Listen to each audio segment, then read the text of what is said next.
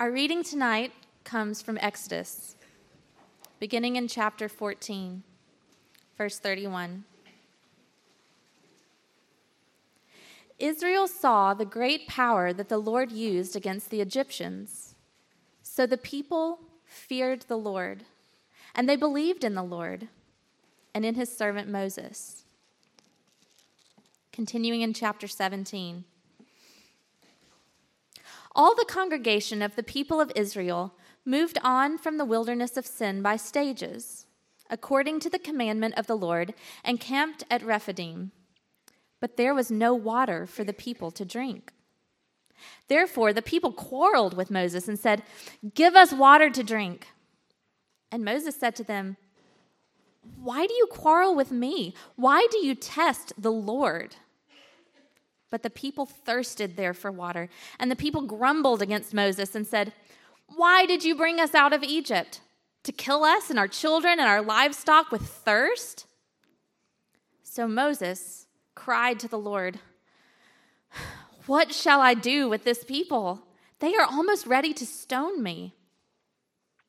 And the Lord said to Moses, "Pass on before the people, taking with you some of the elders of Israel, and take in your hand the staff with which you struck the Nile, and go.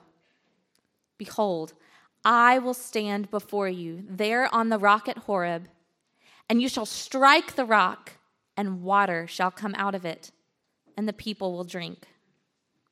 And Moses did so in the sight of the elders of Israel.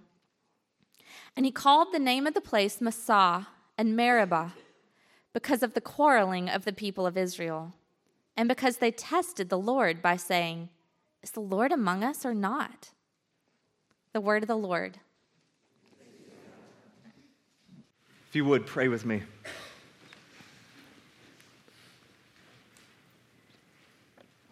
Our Father, I thank you for all the things that we have seen so far in this service. Your death, burial, resurrection reenacted in the act of baptism.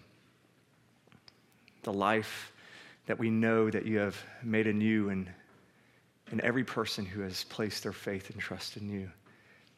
I thank you for the songs that we have sung that have warmed our hearts and our affections to you.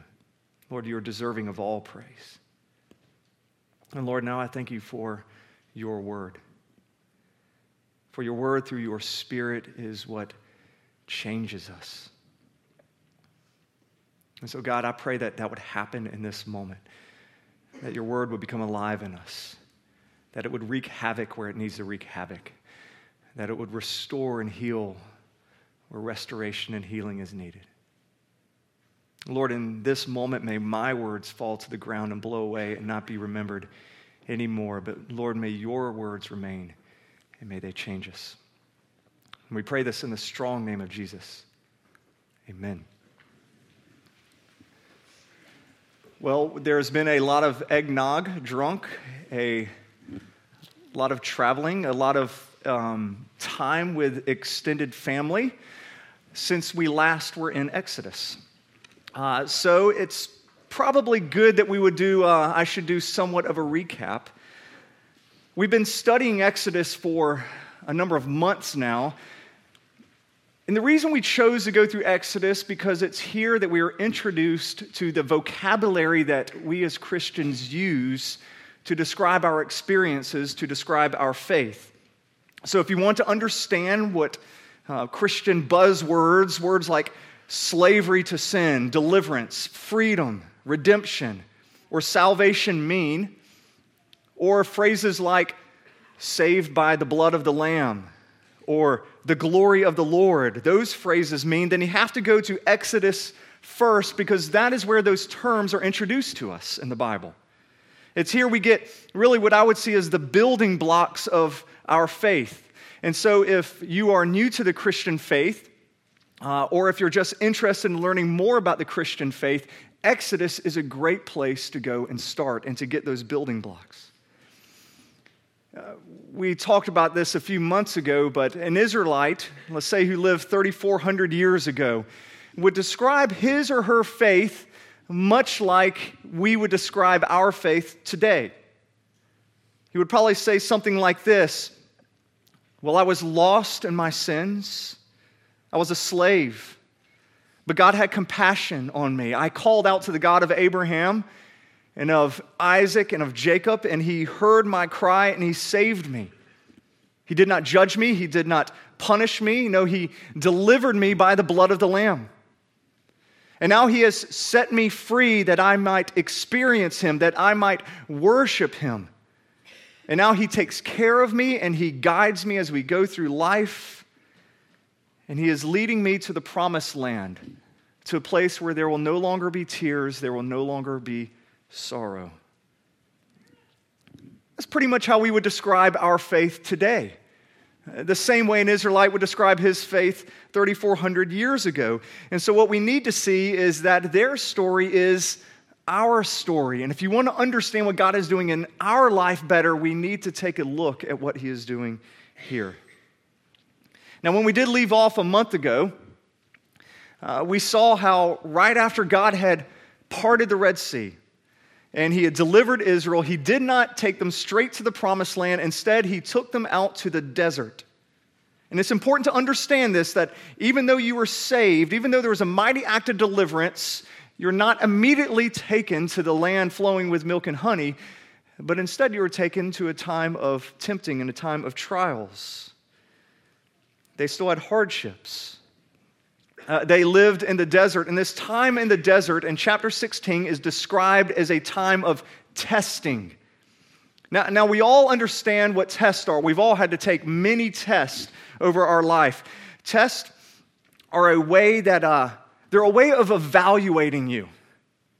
You know, if you pass a test, well, then you get to move on. You get to graduate. Maybe you get your promotion. Maybe you get a certificate. If you don't pass your test, then you have to repeat a class.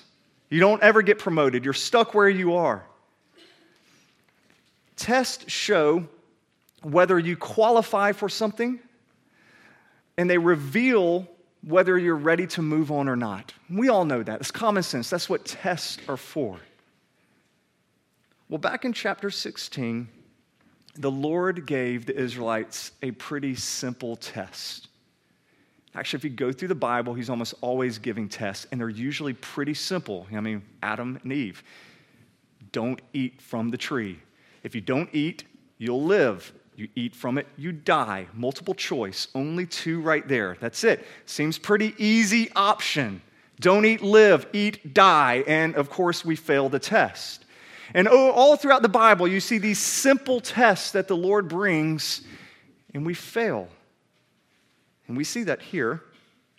The test in chapter 16 was this. The people, they are living in the desert, and God was going to give them manna. He was going to rain down manna every day for them. And he said, but this is what I want you to do. Here's your test. For 6 days, go out and gather it. And on the 6th day, gather double what you need, because I'm not going to rain it down on the 7th day. That's it. Get your food every day, but on day 6, get twice the amount you need, because it won't be there on the Sabbath. The people failed the test. I mean, there's nothing complicated there. There was no huge acts of faith that God was asking for, no feats of strength, no like bring me the witch's broom or something like that. It's just pretty simple stuff. Just gather food, double what you need, day 6. And they failed. So what were the consequences of their failure? Well, nothing. God just fed them. Every day, he just kept giving them manna. There weren't any consequences. I mean, they just failed the most simple test, yet nothing happens. They wake up the next day, and God provides manna for them again.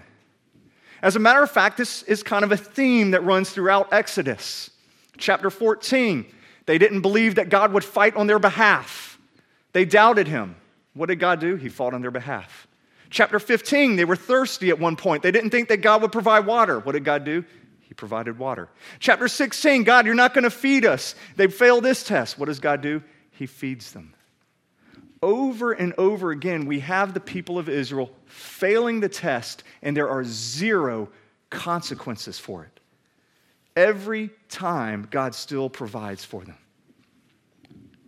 Now, how can this happen? I mean, in chapter 16, they didn't trust God to even give them food.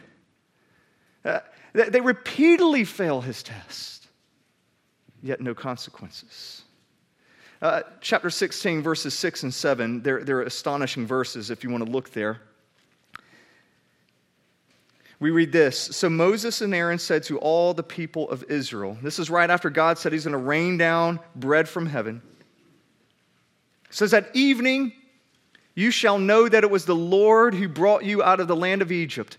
And in the morning you shall see the glory of the Lord because. Now just stop right there. What do you think is going to follow this phrase, because? They're going to see the glory of the Lord. Now, this is the first time this term has been introduced in all of the Bible, the glory of the Lord. And if you think about it at this point, the Israelites, they have already seen the fire by night. They have seen the pillar of cloud by day. They have seen the great acts of deliverance. They have seen all the plagues. They have seen all the power of God, and yet none of that was described as the glory of the Lord. This was something unique. This was something beautiful. What a privilege and honor that is about to be theirs. And it says, you are going to see the glory of the Lord because. Now, we would think, because you were so obedient, because you showed your devotion to me, because you gave a whole lot of money to me, because of all of your acts of service.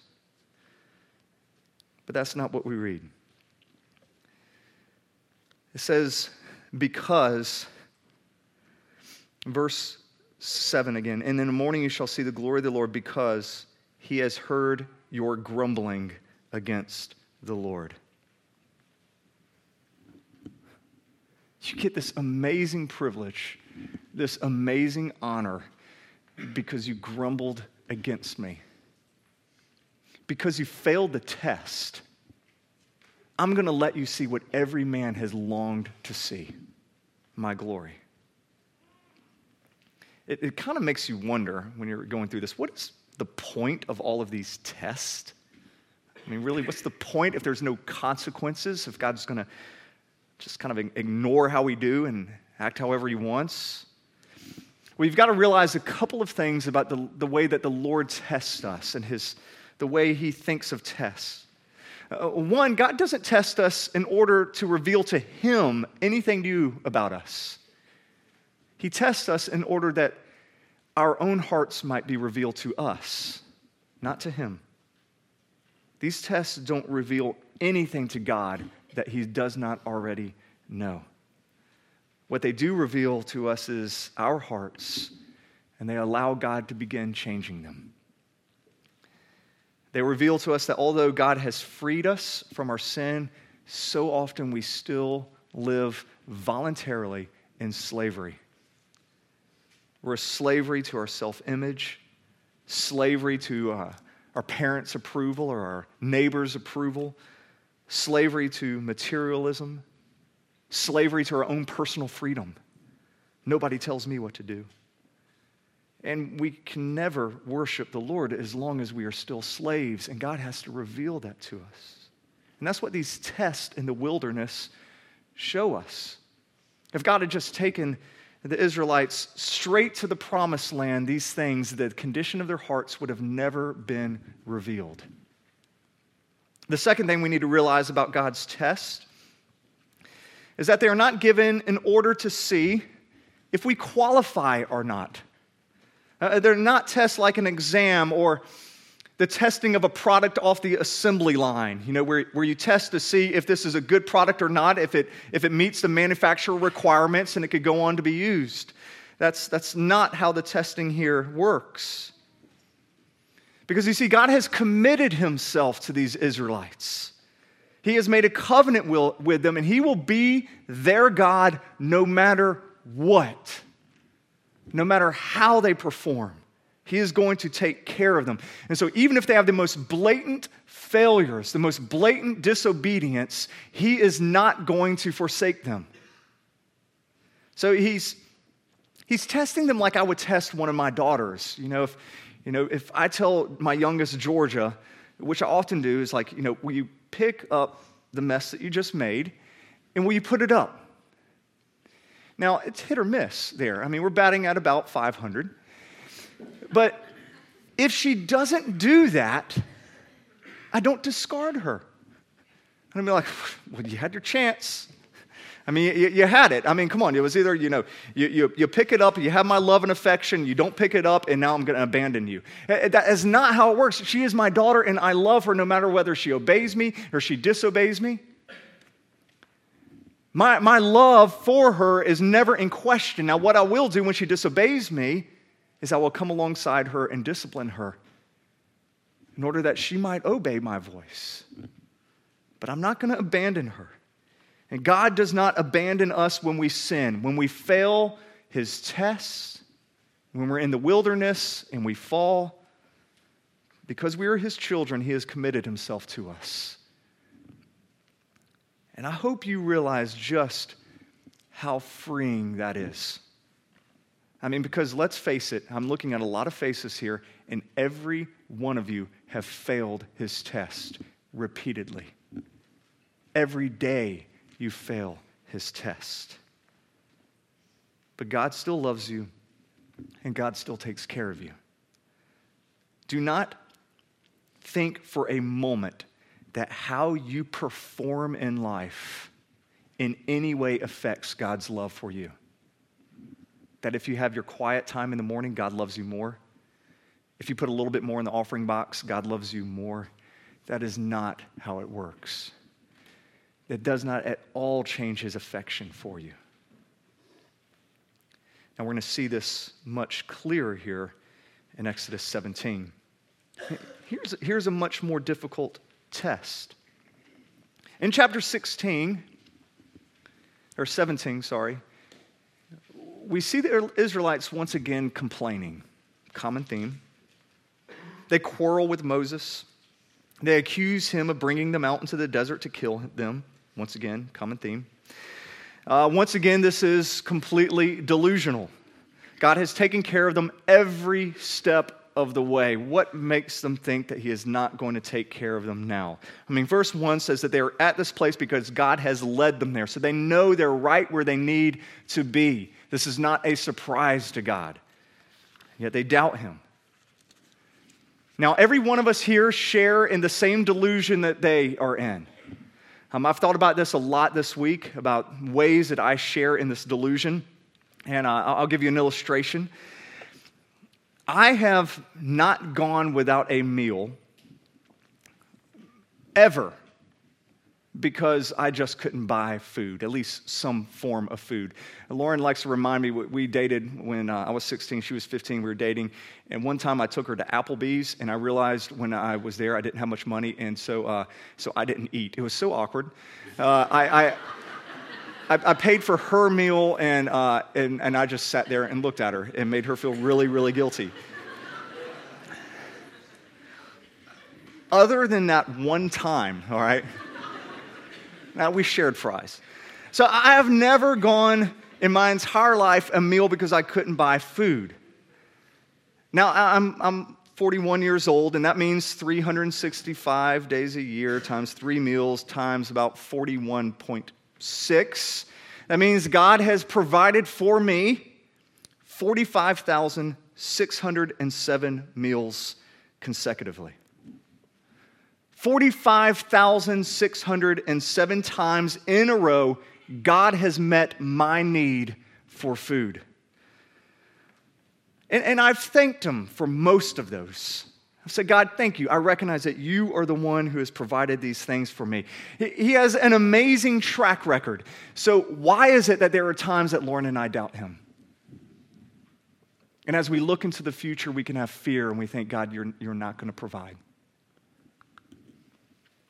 Similarly, God has provided clothes for me. I've never had to stand before you without clothes, okay? I have always been clothed for every day of my life. Now, I've lived approximately, I didn't take into account leap years and stuff, but 15,202 days. And I have never spent a day without clothes or at least a diaper or been swaddled, all right? I have always been clothed. Once again, that is an amazing track record. So why do I doubt him? He has proven himself to me over and over. Actually, I don't think most of us in here doubt his provision for us. What we doubt is that God is going to provide for us the way we want him to provide for us. And there's a pretty big difference there. We don't doubt that he's going to provide for us things like clothes or enough food to eat. The fact that every one of you are in here and you're clothed and you've likely had something to eat today shows that he has taken care of you. We don't doubt his provision in that means. But what we doubt is that he's going to provide for us the way we want. We don't want clothes from Walmart.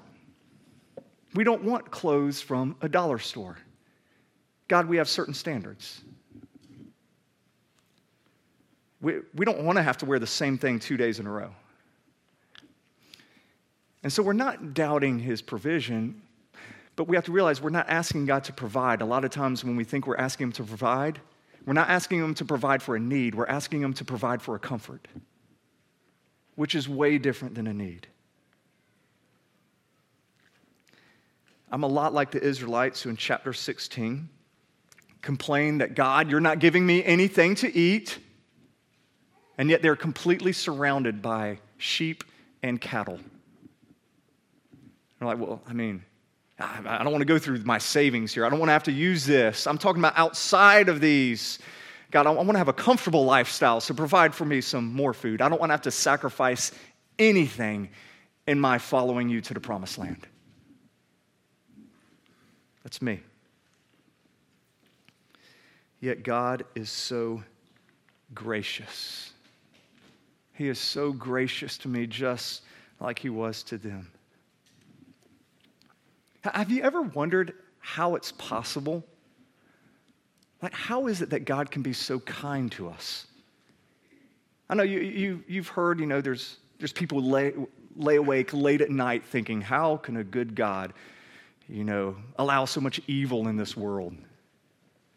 The much better question is this: how could a holy, righteous God ever do anything good for sinners? When's the last time that's kept you awake at night, pondering that? Yet the fact that we're all here and we have been fed and we've been clothed speaks to his benefits to us. The fact is, if God was a judge, we wouldn't reelect him. Because a righteous judge, a holy judge, just imagine if there was a person who killed somebody, who committed murder and stood before this judge and says, Judge, I'm really sorry. And the judge goes, well, hey, this is your first time. You could go. Why not? You look like a kind guy. Lets him go. When that judge comes up for re-election, would you vote for him or her? No. Because it's an unrighteous judge who does not value life. Yet that is for many of us how we want our God to be. God, can't we just disobey you? Can't we fail every test? Can't we spit on your face when you shower affections to us? And yet, won't you just keep being kind to us? Ponder that. How can a holy, righteous God be so kind? And yet, over and over again, we see him doing this throughout Exodus. When chapter 17, he tells us how. There is judgment. There is judgment. He is a just God. Well, let's go back to 17. The story here is pretty intense. Verse 2 says that they quarreled with Moses. Now, two great Jewish scholars, Sarna Nahum and Robert Alter, they both point out that this word quarreled is a much more serious word than the word grumbled that we have been hearing so far.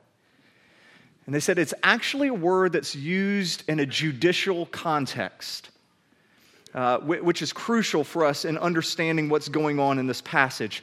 Because what we're seeing here is the people aren't just grumbling, they are bringing an official accusation against Moses and God.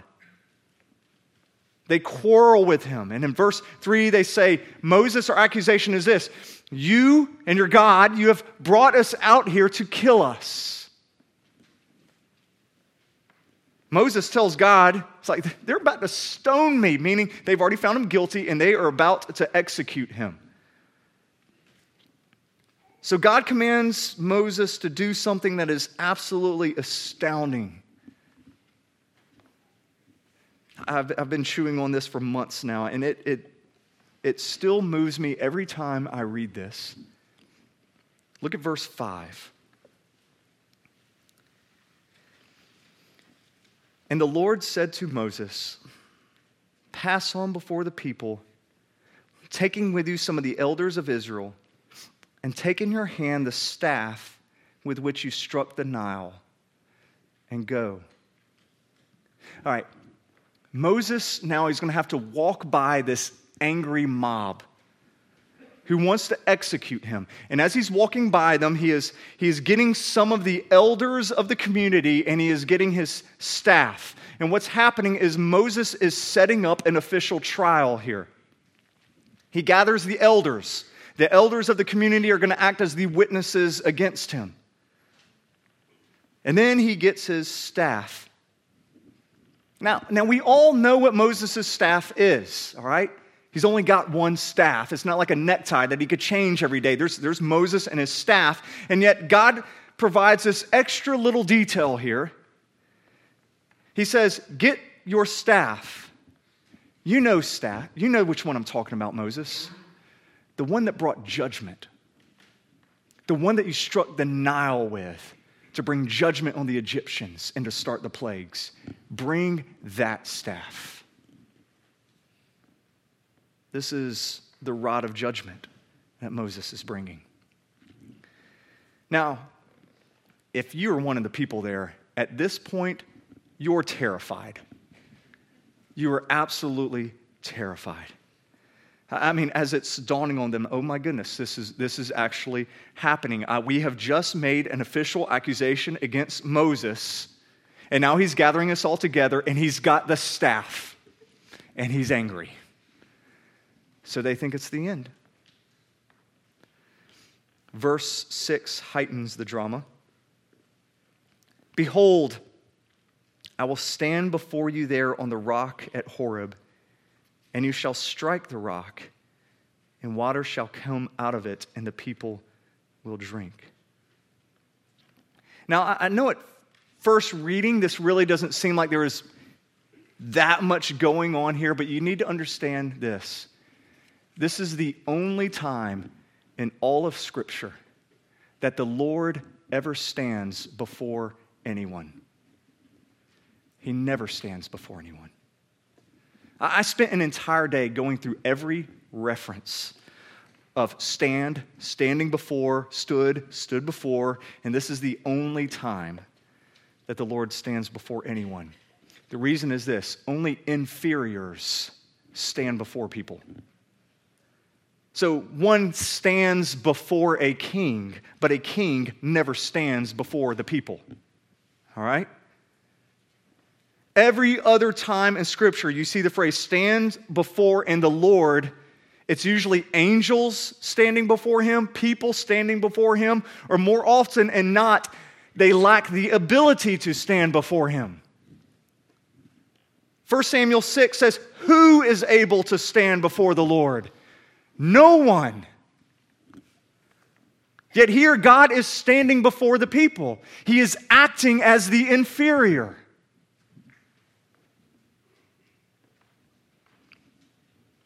So we have a trial.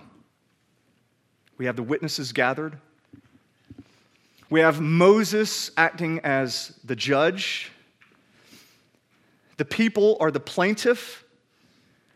God is the defendant. And the accusation is this: God, you don't care about us. You have brought us pointless suffering. and you've brought us out here to just kill us. Moses summarizes the heart of their argument in verse 7. Verse 7 we read, and he called the name of the place Massah and Meribah, because of the quarreling of the people of Israel, and because they tested the Lord by saying, is the Lord among us or not? Is the Lord among us or not? That's the real question behind the accusation of the people here. Is the Lord among us or not? God, if you're real, then where are you? God, if you're real and you care, then why do I feel nothing? Why don't I see you taking care of me? Why is my life falling apart in this moment? If you are real and you are care and you say you are with me, you really have a terrible time of demonstrating that. Lord, are you really here?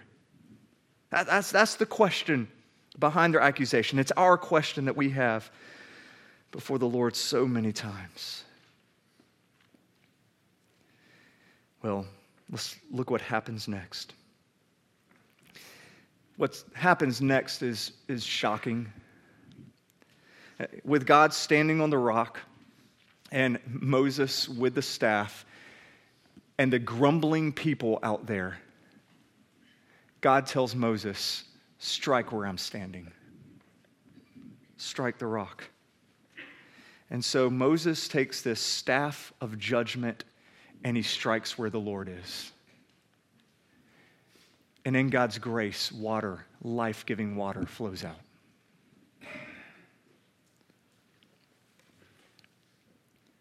The people are not struck down. It's astonishing, but the people are not struck down. But the Lord is struck. The Lord is struck. The people receive grace. The Lord receives judgment. Now, these people deserve judgment, but what we see here, and we're just getting a hint of it here, is the Lord is offering himself up as a substitute for them. He's being treated how they deserve, and he is treating them how he deserves to be treated. So what does this mean?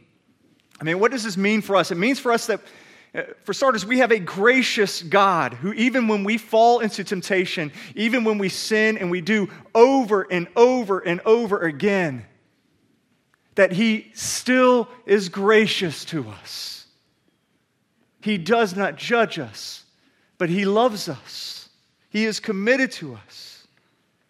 Even when we accuse him of abandoning us and not caring, he still loves us. That's what this means. But the question is, how is that possible?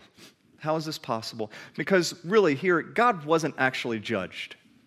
All right, the Lord actually wasn't struck dead here.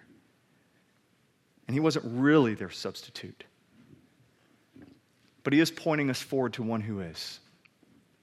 And I have to confess something. As a pastor, I shouldn't do this, but I somewhat misled you earlier when I said that nowhere else in the Bible will you ever see the Lord standing before anyone, because there is one other time, one other place, and it takes place in a very similar scene to what we have just read.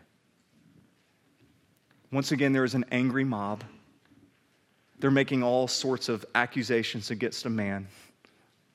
They drag this man before the governor, and they set up this mock trial. This man claimed to be God, and they wanted to kill him for it, because God certainly couldn't be walking in their midst among them. And so in Matthew 27, we read that Jesus stood before Pilate. Jesus stood before man and acted as the inferior. And just like the rock, Jesus was struck. Isaiah says that he was smitten of God.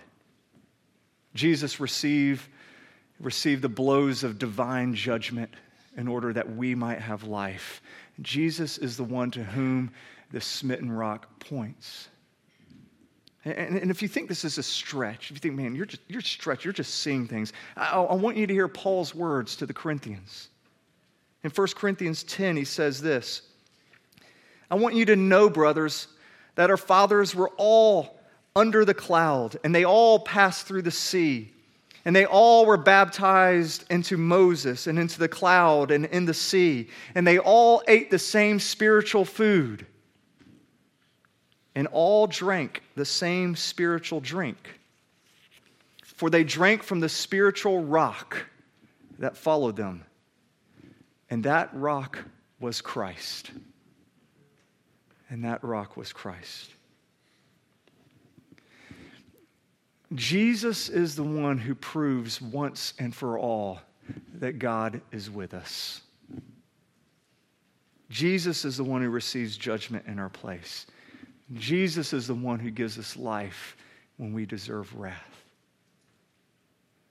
The Gospel of John so beautifully illustrates this when Jesus hung from the cross. And after he died and he was pierced, it says, and blood and water flowed forth. Water flowing forth from our rock. Emmanuel, God with us. If you believe that, then you should live a liberated life. I hope you see how freeing it is if you really believe this. Because you can fail time and time again, but you know God is still with you. He is still with you. And as you go through the deserts, as you go through hard times, your heart can be warmed because you know God is with you, and He has proved that. All you have to do is look at the cross. I do not care what desert you are in. I do not care what trial you are going through. All you have to do is look at Jesus and know that He cares. Pray with me.